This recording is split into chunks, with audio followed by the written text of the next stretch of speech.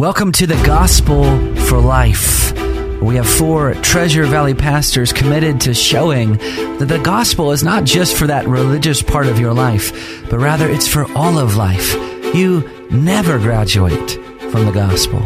I'm Josh Bales, pastor of the Well Church, here with Russell Herman, pastor at Cloverdale United Reformed Church, Phil Moran, pastor at Christ Presbyterian Church, and Jonathan Van Hoogen, pastor at Dayspring United Reformed Church. Now, if you'd like to find out more about us or catch past broadcasts or get information about our annual conference, you can find us at reformationboise.com. All right, well, good afternoon to the Gospel for Life. We are so glad that you are tuning in today. And we are continuing to answer questions that we have been sent in by some of our listeners. We've just been kind of tracking through that. What have we covered so far? We've covered, we've covered the Apostles' Creed with some of the recordings, right? And then we covered the Lord's Prayer, right? So today we're going to deal with the Lord's Supper, and then we're just going to kind of systematically work through some of these. So, brothers, here's the question today. In light of what the confessions say about the Lord's Supper, although no mention of frequency, how often should a congregation come to the Lord's table? Weekly, monthly, yearly, other? I think you have disagreement on this exactly for the reason you've already mentioned, that there is not anything stipulated in God's Word about the frequency of communion. So what you try to do is try to develop biblical guidelines to help with that. So the instruction, why, and maybe this is most helpful, is what's being communicated? Why do we do the Lord's Supper? Why is communion taken? And so part of it is a call to remembrance. Do this in remembrance of me.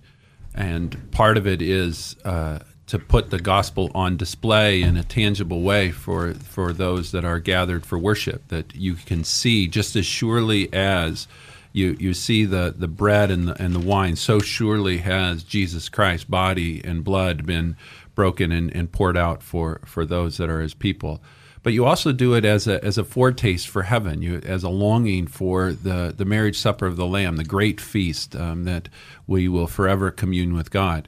And so then in wisdom, then you have to decide how frequently is that needed in the congregation in which you're in to accomplish those purposes. And so I think there's disagreement on how to apply the frequency based upon your own individual congregation and own individual needs. How often do you guys do it at Cloverdale? We do it about 7-8 times a year, so every 7 weeks, roughly. Mm-hmm. Yeah, in our congregation, Christ Presbyterian Church, we have the Lord's Supper once a month. It's always the first Sunday of the month. And you copied us. Yeah, we did. Yeah, I think there's probably a lot of churches that do that, and obviously there's some traditions and congregations that have the Lord's Supper every Sunday. I grew up in a Presbyterian tradition where it was quarterly, four times a year. Mm-hmm. And interestingly, it was mentioned a minute ago that Russ mentioned a minute ago that the Bible doesn't give us any instruction about this, as how often it's to be celebrated. So there's no law about this. We exercise wisdom, but virtually all historians of the church will tell you that the early church had the Lord's Supper weekly. That's true. That every Lord's Day gathering, every Sunday gathering, they celebrated the Lord's Supper.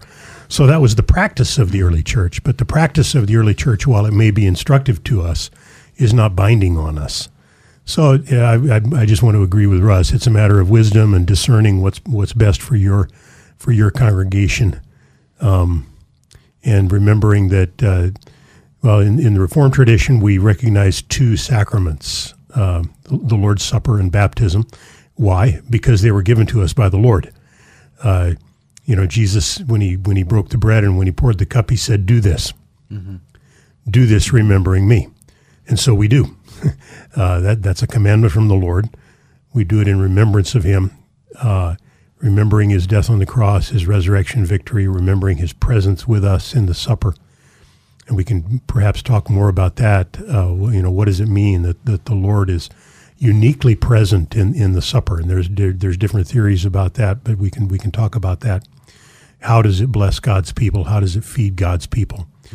And then, of course, we do baptism because the other sacrament, because Jesus said, "Go and make disciples, baptizing them." Mm-hmm. Yeah.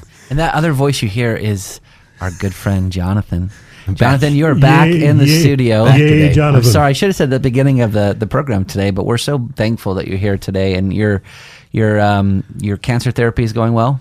Yeah, going through radiation and chemo every day. So, but I'm glad to be back. I'm glad to be back with you gentlemen, and I'm glad for the prayers of God's people. Yeah. So thankful to be here.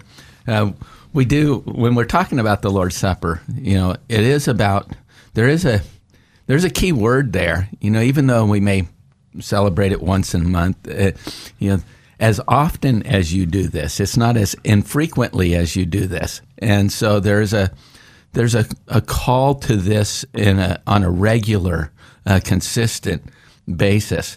And you mentioned that the early church, the Didache would tell you that this was practiced once a week. We practice it once a month. I would be open to doing it every week. There's certain advantages to doing that.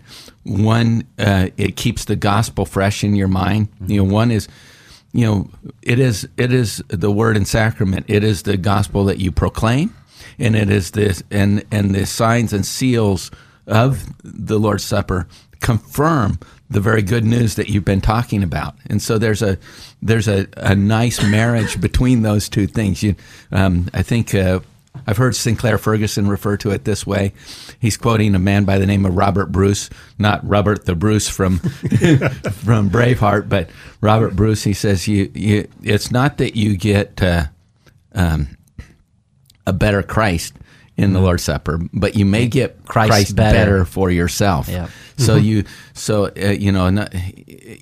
senses are activated to what God has done for you. Yeah. It's telling that when Jesus gave us something to remember Him, He didn't say recite this or sing this, and all of that is wonderful parts of our worship, to hear Scripture, to speak Scripture, to sing God's praise. But when Jesus gave us something to remember Him, He gave us something we could taste and see. We could see with our eyes, and you can smell the bread. You can you taste the wine or the juice or whatever it is. In my church, it's Welch's grape juice. But you taste that bread. You heretic. Yes. you taste that bread. You taste that cup. And it hits all your senses. It hits all your senses and experience, and you consume it. It comes into you. Yeah.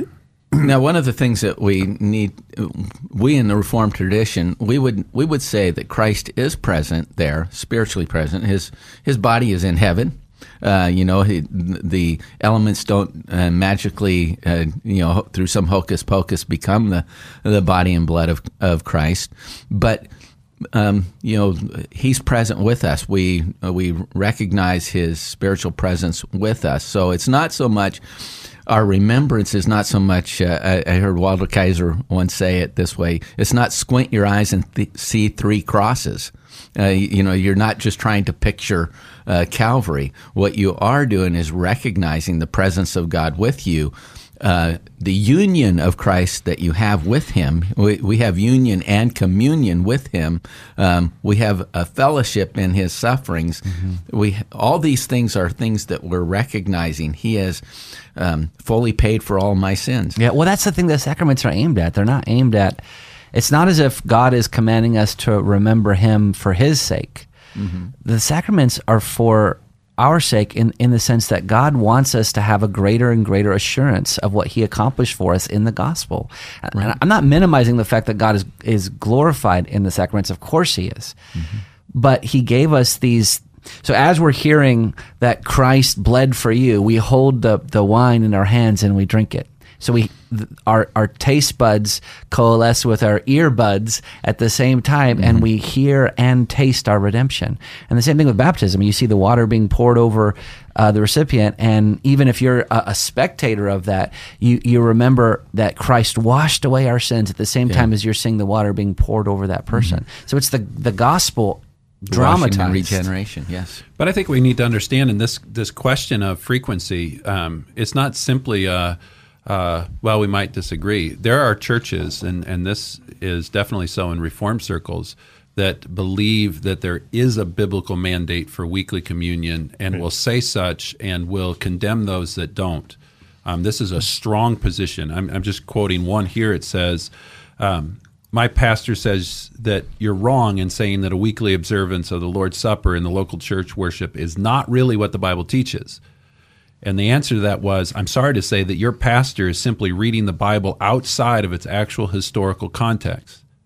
I personally then he goes on and he says, I only know of ill-informed pastors or scholars who are non-experts in this field who argue that the original apostolic church didn't observe the Lord's Supper weekly.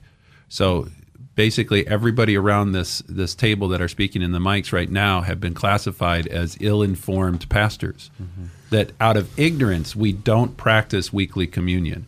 And that, I have to say, is a little bit, I run enough in Reformed circles that I have felt the condescension of those that practice weekly communion as we do not. And they look down upon us as if we're a lesser church because we don't hold to that practice, which in essence flies in the very face of what communion is about. Communion is about our union with Christ, and by extension, our union with our brothers and sisters in Christ. So by that spirit of condescension, it actually creates the opposite effect that communion is supposed to have, which is the unity that we have with Christ and his people.